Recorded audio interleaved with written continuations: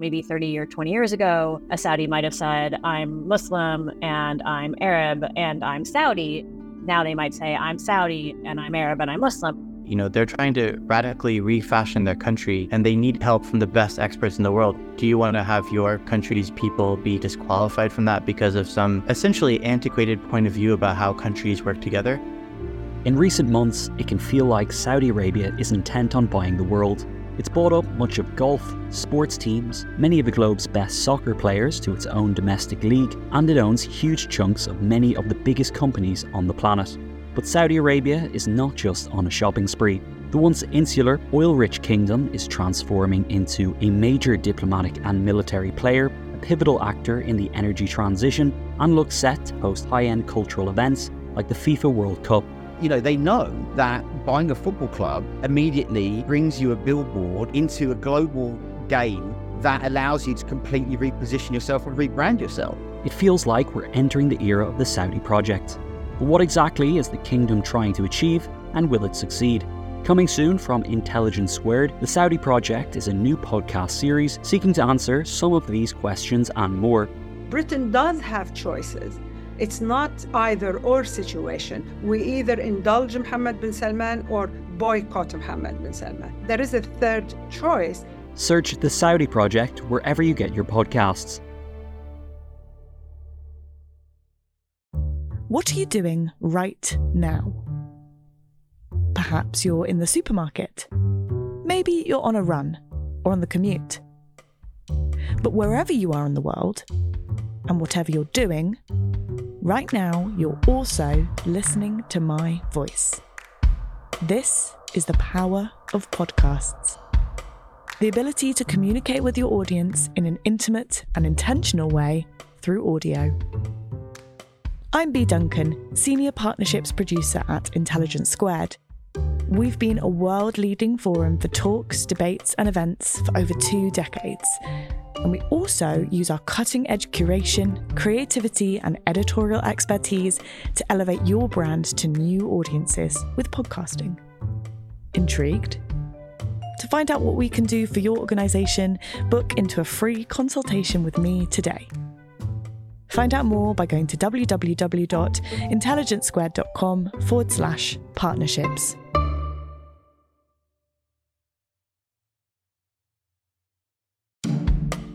Welcome to Intelligence Squared. I'm Connor Boyle. This week we're debating foreign policy and the future of Afghanistan. Here's our host, the journalist and broadcaster Manveen Rana, with more.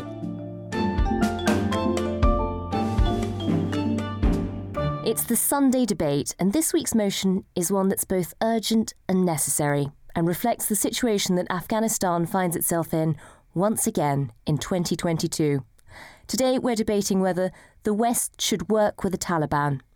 It's a deeply divisive issue, but since the hardline militant group recaptured the Afghan capital Kabul in August 2021, the West has had little option but to consider it. In just a moment, we're going to hear an opening statement from each of our speakers today, Shabnam Nassimi and Christina Lamb, and then I'll moderate a discussion between them and we'll see where we get to by the end of the debate. Our first speaker today is someone we welcome back to discuss this topic. Shabnam Nassimi is Policy Advisor to the Minister of Afghan Resettlement in the UK. She's also Director of Afghan Witness, a platform dedicated to human rights reporting from Afghanistan, and she heads up the Centre for Information Resilience and the Conservative Friends of Afghanistan. Shabnam, over to you. Thank you so much, Manveen. It's great to be here, and it's so important that we continue to speak on Afghanistan. Yesterday, I saw a report by Global News that a 22-year-old Canadian has been arrested by the Taliban in Afghanistan. And it was a quick realization for me that the Taliban are back into the type of regime they ran in the late 1990s, desperately seeking leverage for recognition and cash. Just, in August, when Afghanistan fell to Taliban and Biden made the extraordinarily devastating decision to withdraw from Afghanistan, Taliban ordered women to remain in their homes. They looted shops, they fueled depots, searched for government employees, ransacked homes for weapons, stole food and livestock under the pretense of a religious tax, and imposed a poll tax on over 8,000 Afghanis, or about $100 for every resident of a certain district across Afghanistan. They've been terrorizing civilians, those who have had links with foreign troops, foreign organizations and governments over the last 20 years, and have shown no mercy for the people of Afghanistan since they took over. So I guess the discussion of whether the West should or shouldn't work with the Taliban, in my opinion, it is a difficult one. However, if you sort of look at more closely at what the Taliban have been doing so far, yes, if we look at whether the Taliban has changed or whether there is a Taliban 2.0, yes, they've become more experts at PR and using social media, but their ideology hasn't changed. And I don't think we should forget that. I think one thing that devastated me more than anything since the withdrawal was diplomats across the world asking the Taliban to adhere to women's rights and human rights. But these are empty slogans. How do you hold them to account? It is a difficult situation, but making these empty slogans in the hope that the Taliban will listen is naive. And I think any engagement or work with the Taliban over the next months or years to come will deserve the West and international organizations to step in and really assess some of the enormous atrocities that is occurring all across Afghanistan, whether that's punishing journalists for speaking up, imprisoning women in their homes, tarnishing the economy, the human rights and humanitarian crisis that is unraveling. There is Afghanistan, simply speaking, is a broken country now.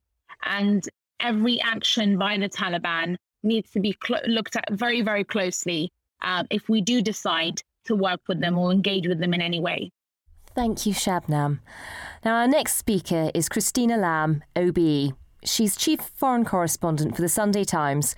She's also a Global Fellow for the Woodrow Wilson International Centre and an author of books including Farewell Kabul and Our Bodies, Their Battlefield. She's been covering Afghanistan for longer than we've been at war. Christina, the floor is yours. Thank you, Manveen. So it's also a pleasure to be with you, although it's a very difficult subject that we're talking about. I have been covering Afghanistan since 1988 when the Russians were there, and almost all that time it's been a country at war.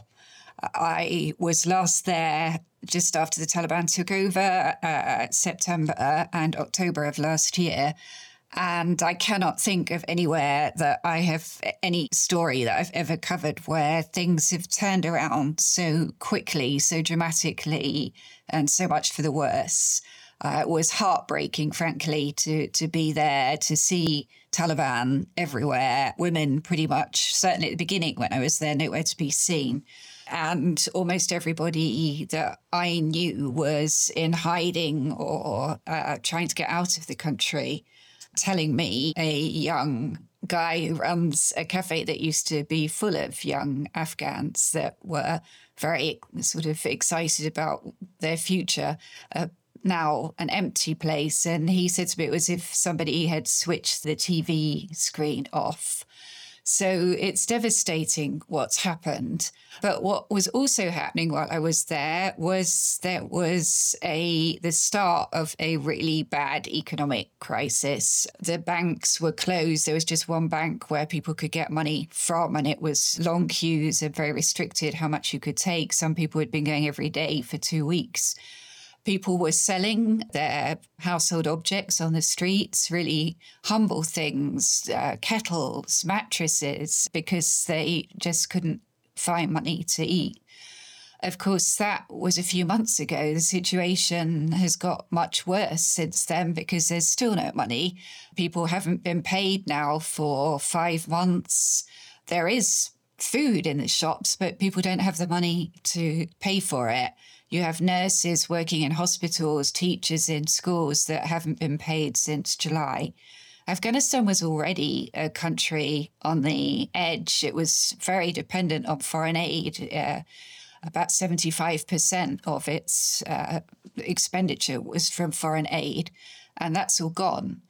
And also the income coming in has reduced a lot. So it has gone from being a country on the edge to being a country, that really is falling off. And we've heard people over and over again, from UN Secretary General to various NGO chiefs to people like Gordon Brown, talking about the fact that millions of Afghan children will starve to death if the foreign aid isn't restarted, and if Afghan government reserves are not unfrozen. At the moment, there's about $9 billion of Afghan government money which has been frozen since the Taliban took over.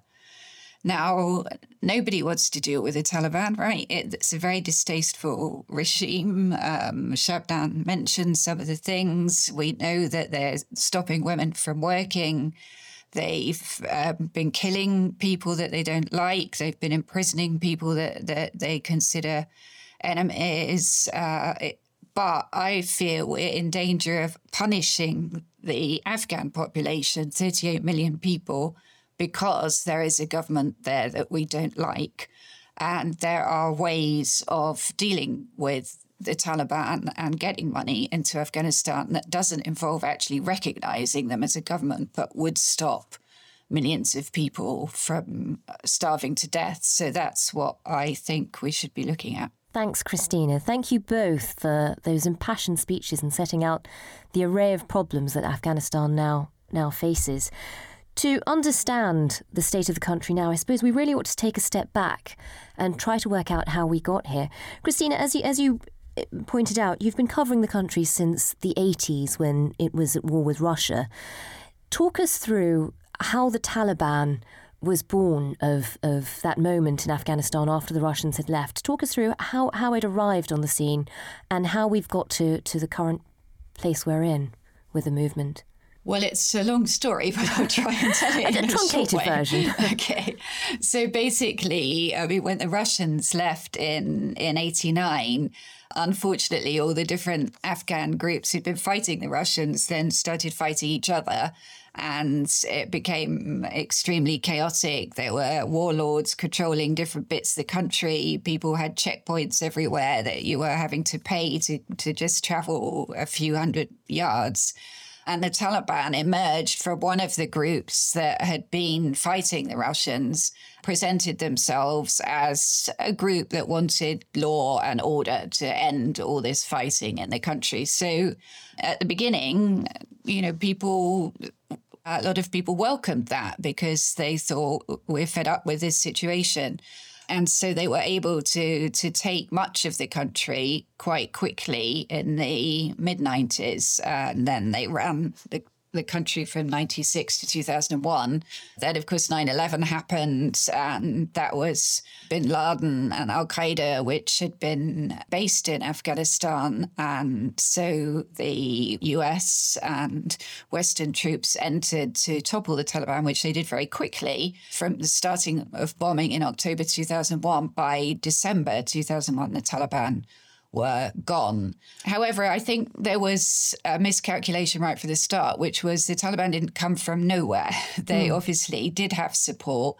The Taliban is an ideological movement. It's very conservative. It's a religious movement. Taliban means religious student.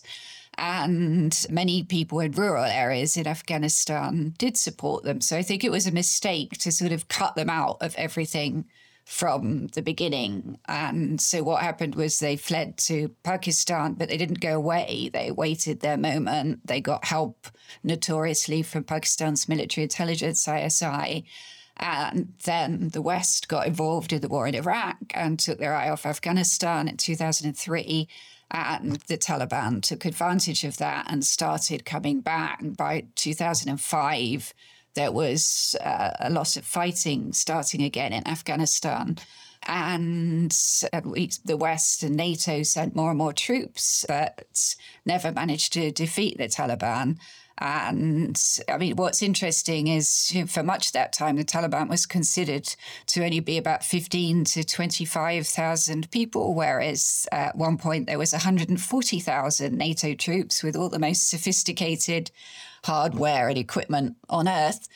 And then they trained supposedly 300,000 Afghan military and security services. So how was this much smaller force able to defeat this much bigger force? And of course, there's a lot of reasons for that. And I would say perhaps principal of all was that the Afghan government was extremely unpopular. And anywhere I went in last few years across Afghanistan, people would tell me that the biggest problem in their lives was the Afghan government and the corruption. And so the Taliban were able to capitalize on that. And as we saw, the Afghan security forces didn't really fight once the American forces left because they'd really been trained as almost a Western army that was used to having all the equipment and medevac and various things that were suddenly taken away. The Taliban was able to, without really fighting very much, take the whole country very quickly, as we saw, and the Afghan government fled. So, but this Taliban, when they took over, claimed that they were different to the previous, as Shabnam talked about Taliban 2.0, and that this was a different kind of Taliban, that a lot of them had, the political leadership had been in Qatar negotiating. They were used to a different kind of life, and so this wasn't going to be the same. But I'm afraid that we are seeing more and more of the same things as the past now. And Shabnam, you were born in Afghanistan. Just tell us a bit about some of your earlier memories of the Taliban and, what you've grown up hearing and experiencing. My family came to the UK about 22 years ago during the first round of a sort of period of Taliban rule. And I was a young girl, about 8 years old when we fled.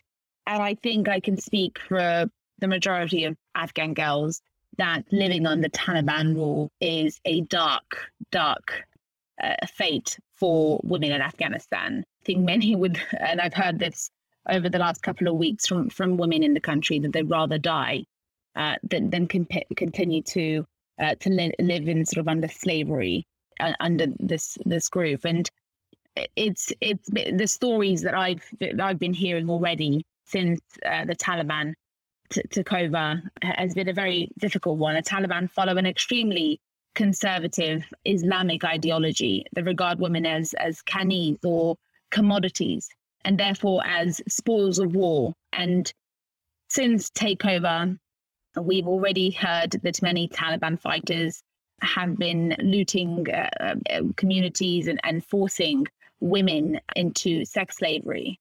The group, and just going back into some of the things that Christina mentioned earlier, in terms of the Taliban and how they were able to defeat us, this was not done militarily in Afghanistan. I think one of the things we sometimes fail to understand is that the Taliban and the win was not driven by some grand strategy, but by politics. It was us being impatient with the progress of democracy in Afghanistan. Afghanistan, back in 2001, when the entire world decided to step in to fight the Taliban and fight extremism, was sort of a blank canvas. There were no institutions. There was, infrastructure and no schools. Nothing existed. In Kabul, for instance, there were about 300, 400 people living in the city. Now in the last 20 years, that's increased to about 8 million.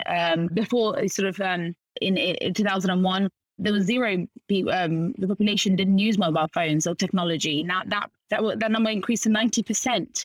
So when we look at Afghanistan under Taliban rule, I think it's one thing to say to sit in the outside in the West safely, to look at this group as potentially a group that is accepted by the population. It's I hear a lot of stories of people saying, well, the Taliban are Afghan and this is how they want to live their lives. So who are we to interfere?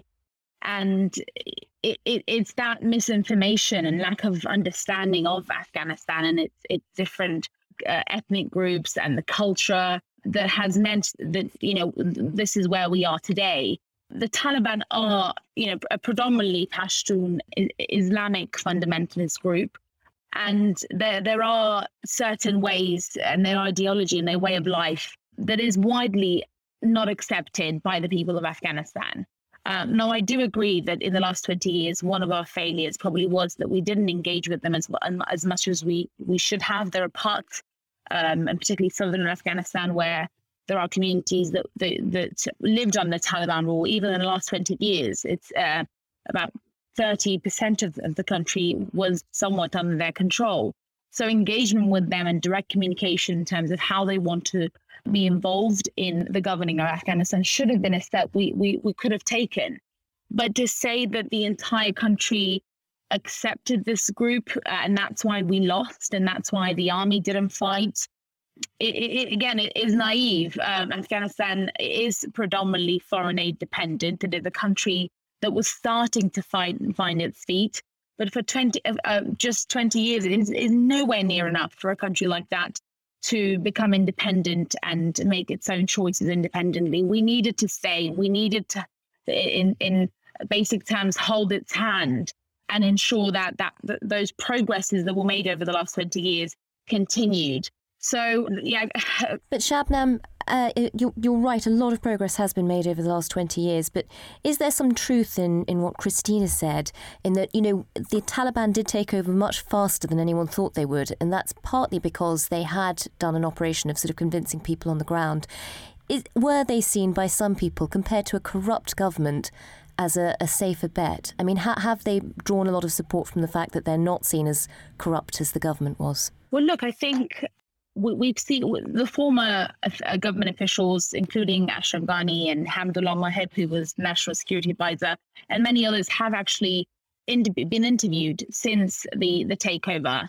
They've come back into the scene and they've shared their side of the story as to what happened and how it all unraveled. And one thing that I clearly picked up on it, and it's a sentiment that's probably widely shared by Afghans, that there was clear internal negotiations that were taking place between the government and the Taliban for months. There are people within the government who decided to step aside and allow the Taliban to come back in. So I think we really have to assess whether it was the option of, a corrupt government that developed over the last 20 years in Afghanistan, or the choice was the Taliban. I don't think it was that clear-cut and simple.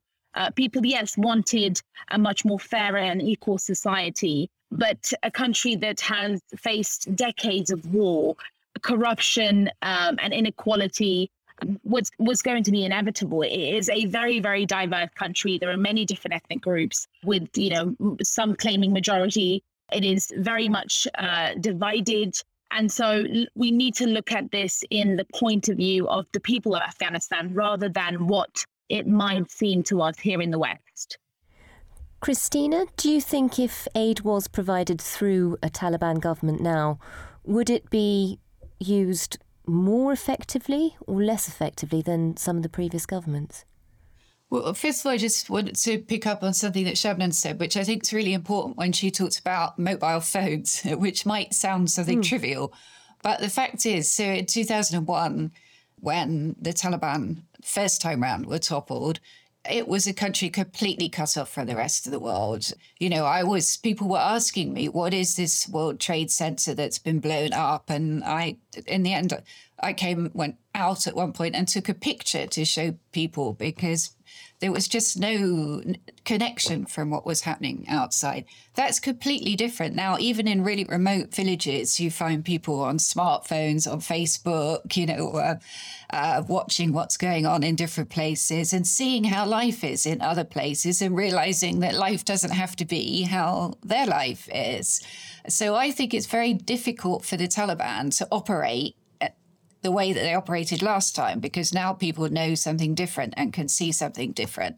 On the other hand, there is no kind of obvious alternative at the moment. There's no, opposition within the country, like an opposition movement that people are rallying around or anything like that. So that is what leads me to say that at the moment, all you've got there is the Taliban. And you've also got a large population of people that are desperate and are hungry. And so the only way to help them, unfortunately, is to engage with the Taliban. I'm not saying necessarily to actually give all the money to the Taliban for them to distribute or anything like that. You can do it other ways. There are workaround solutions. You can do it through the UN. The UN can directly pay teachers through UNICEF. NGOs could directly be funding medical clinics and things like that. But you can't really do that without the Taliban agreeing it at all. Otherwise, your people can be kicked out. They can close these things down. So you need to have some kind of engagement, but it doesn't have to be, and I think shouldn't be, them that is distributing this aid. But here was a country that was getting about $5.5 billion of aid every year, and that stopped. And at the moment, and its income, I think, was about $2.5 billion. Now, from what I understand, revenue, the Taliban are raising about $3 million a day through customs and taxes. So that's about $1 billion a year. So that's all the income that the country is getting. So it's a really, really desperate situation. And it worries me that we keep listening to people, we keep seeing. I mean, unfortunately, not many journalists are going. That has dropped off the news quite a bit. But people are still going and showing the malnutrition, the desperate people, the hospitals without medicines. And so we're all seeing it, but we're not actually doing anything about it. What are we waiting for? Are we just going to wait until millions of people have died and then say, well, maybe we should have done something? Is there a chance that by providing aid to what sounds like a failing state, you end up allowing the Taliban to continue governing when, given how badly things are going, they might otherwise be thrown out of office? There might be some sort of uprising. Well, I mean, that's the question, isn't it? If by providing aid, are you helping keep them in power? But as I said, that it's not as if there's any real alternative at the moment. There's not another group to deal with. We're seeing people protesting in the street, saying, let us eat. And I think the fact that the government reserves have been frozen, it's difficult really to justify that. And I think a danger also by not engaging is not only that millions of people may starve to death, which is the principal fear, but also that you might end up empowering the more hardline factions of the Taliban. And one thing I think is very important to bear in mind is that the Taliban is not monolithic. It's a divided group, and there are several factions. And there is one faction that is much more in favour of having a more inclusive government, of letting women work, of engaging with the outside world. And then at the other extreme, there is a group that rejects all that and thinks, we won this, why should we deal with the outside world? Talk about the suicide bombers and how suicide bombers were one of the reasons that they won, and that therefore those people should be very active in any future government. So if the West continues to refuse to deal with the Taliban, then those hardline people will be saying, you see, there's no point in us trying to be more moderate. I'm not sure if moderate is quite the word you use about them, but because we're not getting anything in return. And so I fear that is another risk too. And at the moment, I would say that the more hardline group are in the ascendancy.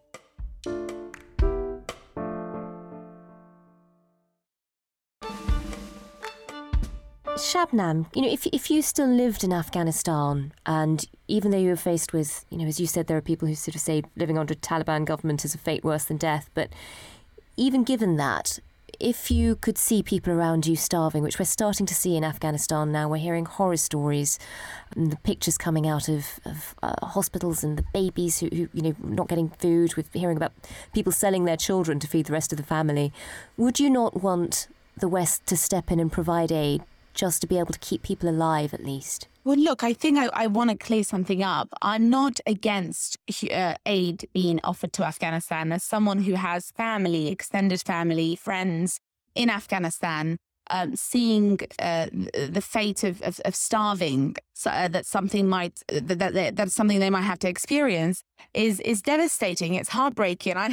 My mental state over the last couple of months has been very much distraught. I'm not saying that we should not be offering humanitarian aid and assistance to Afghanistan, but I think it's understanding how we're going to be doing this.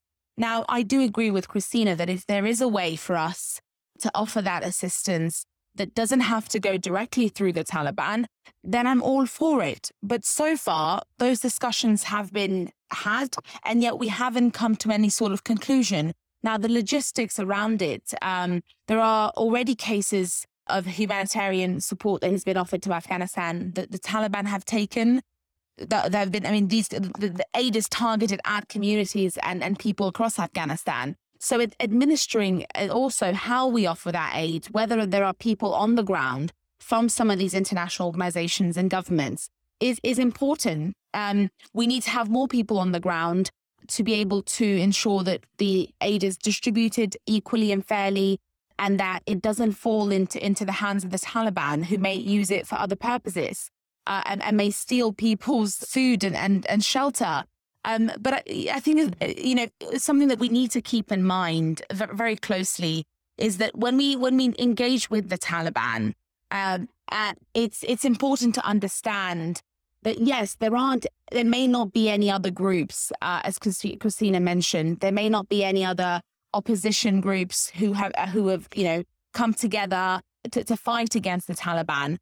But in a country currently under Taliban rule, where even raising your voice to critique the Taliban could be, a fate of death, where we just saw recently an Afghan professor from Kabul University was kidnapped for voicing his concern over this regime. No one has the confidence to be able to come together to form an opposition and an alternative. So when we're saying, if there's no other option, well, that other option is not possible. So how can we expect any other group for us to come together for us to work with? I think what we need to do is ensure that we don't present empty language in terms of stating that we're holding them to account, or asking the Taliban to allow girls back into school and not to target former security forces. I see a lot of language over condemning the Taliban on social media and from world leaders and diplomats, but none of this actually means anything if we're not putting pressure on the Taliban, and we're not showing that any of these sort of actions are against international laws and international conventions, and that it's against human rights, and this is just not acceptable way of ruling a country. So I would stress that any engagement with the Taliban needs to have strong alliance with our allies across the world to ensure that the Taliban understand that they cannot go back to their old ways, that any chance of them governing Afghanistan and us working with them deserves and requires for them to respect people's rights. It's a difficult area. It's unfortunate that the people of Afghanistan are having to suffer as a result of our confusion in terms of what sort of relationship we want with the Taliban. But it also requires us to really look closely and put some of the mechanisms that need to be put in place to ensure that the Taliban don't continue their sort of traditional and barbaric practices. And Shabnam, accepting that we really do need to be holding the Taliban government to account for what they're doing and human rights abuses, what do you make of Christina's argument that the Taliban itself is divided? There is a more outward-looking part of it that wants to modernise a bit, that wants to engage with the West, and then there's a more fundamental, more extreme version. And at the moment, if we don't provide aid, it's the more extreme version that will win. Do we need to engage and provide aid partly through them, but with the proviso that we are holding them to account for their actions? I guess there are two points to this. First of all, the Taliban are a very, very divided group. They're made up of very different segments. But stating that there are moderates Taliban who want to be different and want to work differently and operate differently, it's in some ways misunderstanding how the group operates, because the foot soldiers, those on the ground, and those that are, face to face with the people of Afghanistan every day, they won't change, and they haven't. Those are the top who are, I guess, more in some ways diplomatic and want to be seen and recognized as leaders. There's the structure of the Taliban isn't a coherent and organized structure for different groups of within the Taliban to listen to each other and to operate like a government, like an organization. The Taliban are made up of, as I said, they're very much tribal. A lot of them are uneducated. They don't have the skills to operate as a functioning organization or a government. So to expect us for the majority of the group to listen to some of their prominent, modernized leaders, in the words of Christina, it's a difficult picture to see, to actually become a reality. It's something that might take years for them to figure out. But in the immediate instance, right now, they are not a group that can function properly for us to expect them to become more modernized. And I just want to reference one other thing as well. In 2014, I think it was Sir John Jenkins, who was commissioned by David Cameron to conduct a review on Muslim Brotherhood. And I think something that he picked up on is quite interesting. He found no evidence that engagement with Islamist groups and movements like the Taliban had ever worked to moderate their actions. So I think in some ways we're also very optimistic that engagement with the Taliban, and if we begin to work with them, maybe it will mean that they will begin to listen to our requests and moderate and change. This is a very extreme Islamist group that uses an absolutist version of Sharia as the exclusive legal system, for instance. So it's going to be very difficult for them to change. Deep down, they are still the same group that they were back in the late 1990s. Christina, given all we know about the Taliban and how they've operated and how they treat people and everything you've seen over the years, how would you feel comfortable providing funding to the country at the moment? How would you want to see that work? Well, I just want to clarify something on what Shabnam's representing of what I've said. I have not described the Taliban as moderate in any way. I said they're a very divided group. There are some more hardline than others. All of this is relative. None of this is ideal. In an ideal world, we wouldn't be engaging with them at all. But it unfortunately isn't an ideal world. The West deals with a lot of distasteful regimes around the world. I think to say that the Taliban isn't a sort of coherent organization, this is a group that we've underestimated for 20 years, which is why they ended up defeating NATO. I mean, they inflicted, let's not forget, the most humiliating defeat on the most powerful military alliance in the world of modern times. And I think that's one of the problems, that there is a risk that has so shocked the international community and political leaderships of many countries, including the UK, that they don't quite know what to do. And they rather than looking at the current situation and how they'd rather forget about it. I mean, somebody said to me, if the White House could erase the word Afghanistan from the dictionary, they would do. They just don't want to even think about it. But the fact is, you've got to think about it. You're going to, if you just ignore the country, then you're going to compound mistakes that were made in the past that's led to this situation by having, what will be the world's worst humanitarian disaster. So none of this is ideal, but I think, a refusal to get involved and, what are we hoping that they just go away? That isn't going to happen. You've got something that needs to be addressed immediately, and that is millions of people, children, that are going to die if we don't get aid to them now, not tomorrow, but now. And there are ways to do it through, but there has to be sadly, some engagement with the Taliban, because at the moment it's their country. You can't, be taking things into the country, setting up organizations, things without any kind of approval or permission. But it doesn't have to be. I'm not for a moment suggesting giving hundreds of millions or billions of dollars to Taliban to hand out. No, that would be disastrous. It's having permission to be able to operate and use other groups, NGOs, Afghan organizations on the ground to try and address the immediate crisis. And Christina, you've covered difficult parts of the world for decades now. I mean, are there any historical precedents that we could draw on for this? Are there any other examples you can think of where we've had to deal with governments we may not want to in order to prevent people from dying? Oh, there's numerous places. I mean, there are many countries where we're getting aid into places where we don't like the regime. Syria at the moment, Zimbabwe, I've often had discussions there because in that country, a lot of the aid is going through the government previously of Robert Mugabe, now of Mnangagwa, that is repressing people, killing its people. But the feeling is if you don't give aid, then people are going to die of starvation. So it's better to work through them. I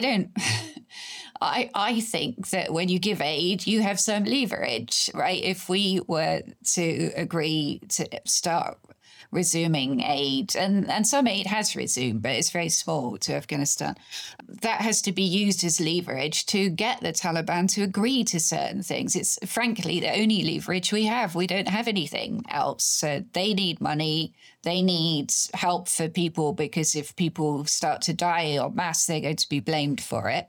Their own soldiers are knocking on people's doors asking for food because they don't have money.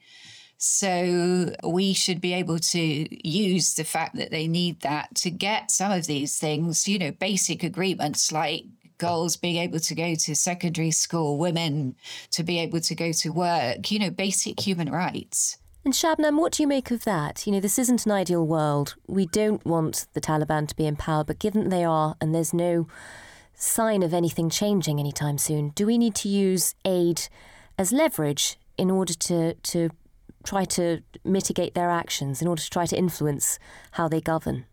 I agree with Christina. This is Afghanistan is facing one of the world's worst humanitarian crises. There are millions of children that are facing the fate of starvation.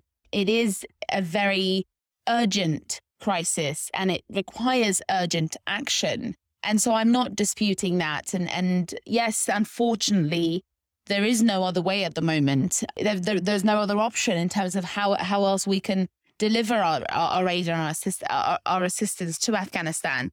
But I urge, and what I'm stressing and what I want to see is that any sort of engagement in terms of offering aid to Afghanistan does not result in us sort of trying to blind our eyes or looking away at some of the key human rights abuses that are happening across the country. The fear is that once we do begin to work with the Taliban, and as Christina mentioned, Biden would prefer that we remove Afghanistan from any of their foreign policy or completely as a problem that they have to deal with. And the fear is that the world will move on and will begin to think, it's not our business. Afghanistan it's as Christina mentioned, it's Taliban's country now. It's their way of life. It's how they choose to live. What's it to us? How can we tell people and a country like Afghanistan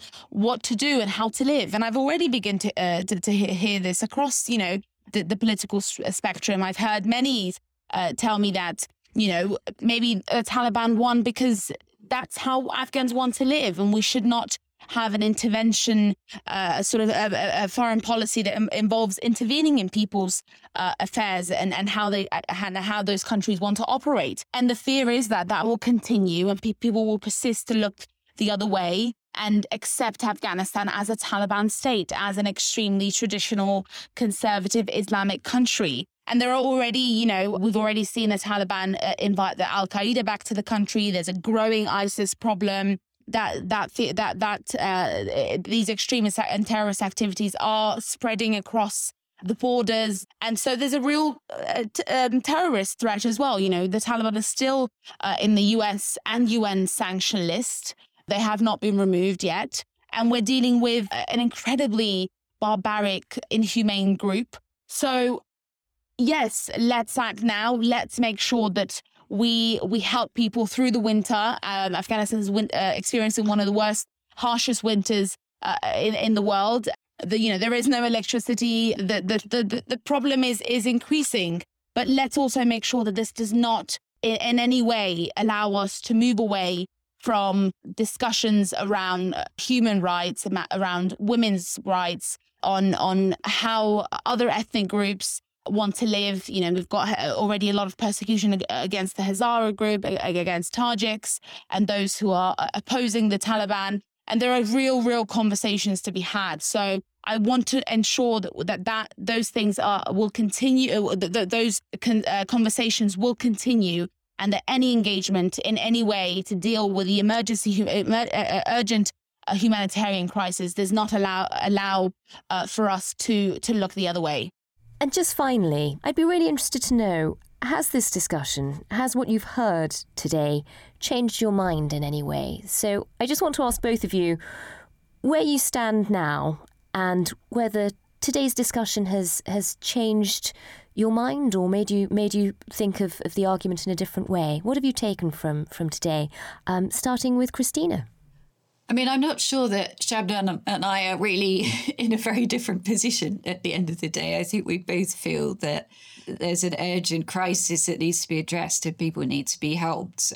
And, I feel very strongly that is the main thing that needs to be dealt with. And if you have to deal with people you'd rather not to, in order to stop millions of children from starving, well, I'd rather do that than watch millions of people starve, frankly. And, there's time in the future to look at, what is there some kind of alternative to the Taliban, to look at helping other groups. But there is an immediate crisis now that needs to be addressed, and that's the only way to do it. But I just fear that because of the shock at what happened that there still is in governments and capitals around the world, let's not forget, many of whom themselves put a lot of money and lost people, as well as all the hundreds of thousands of Afghans that were killed.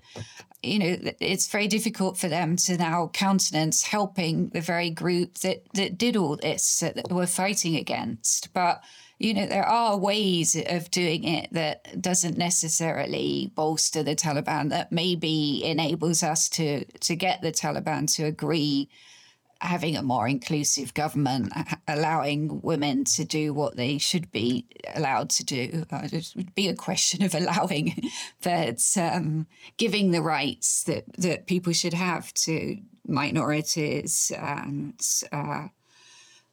that's... So I still feel that. I don't think I'm going to change my position. In fact, I'm going back, I think, next week and dreading, really, to see what the situation's going to be. And Shabnam, have you changed your mind at all during this discussion? And where do you stand now? What are your final thoughts?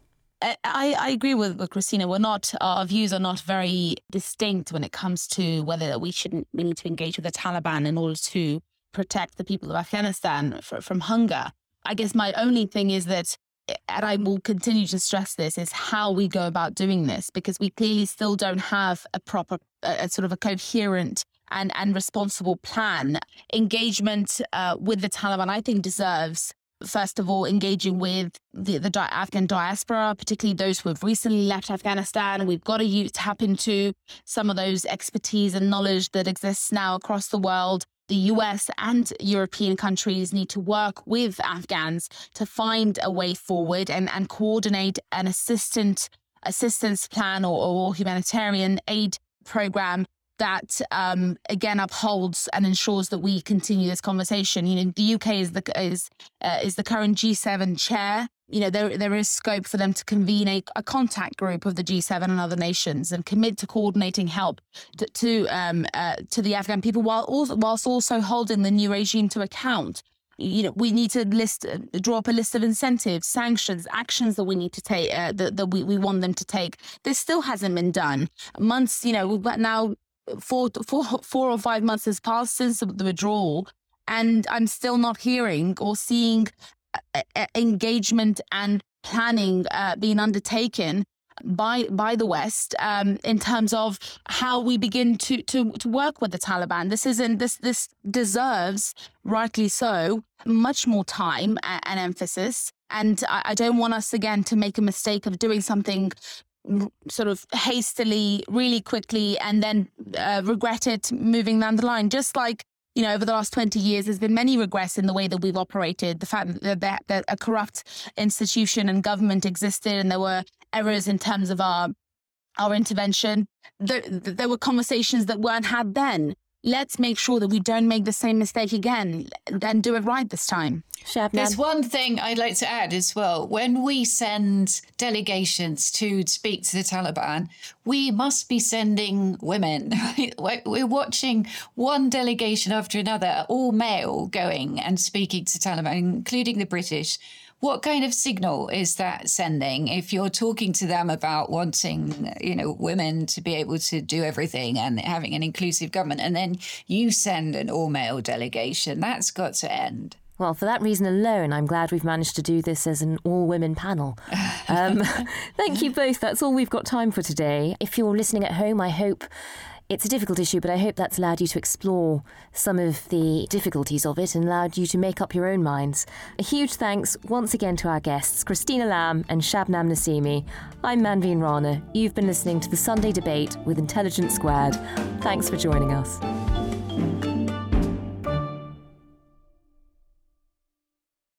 What are you doing right now? Perhaps you're in the supermarket. Maybe you're on a run or on the commute. But wherever you are in the world, and whatever you're doing, right now you're also listening to my voice. This is the power of podcasts. The ability to communicate with your audience in an intimate and intentional way through audio. I'm Bea Duncan, Senior Partnerships Producer at Intelligence Squared. We've been a world-leading forum for talks, debates and events for over 2 decades. And we also use our cutting-edge curation, creativity and editorial expertise to elevate your brand to new audiences with podcasting. Intrigued? To find out what we can do for your organisation, book into a free consultation with me today. Find out more by going to www.intelligencesquared.com/partnerships.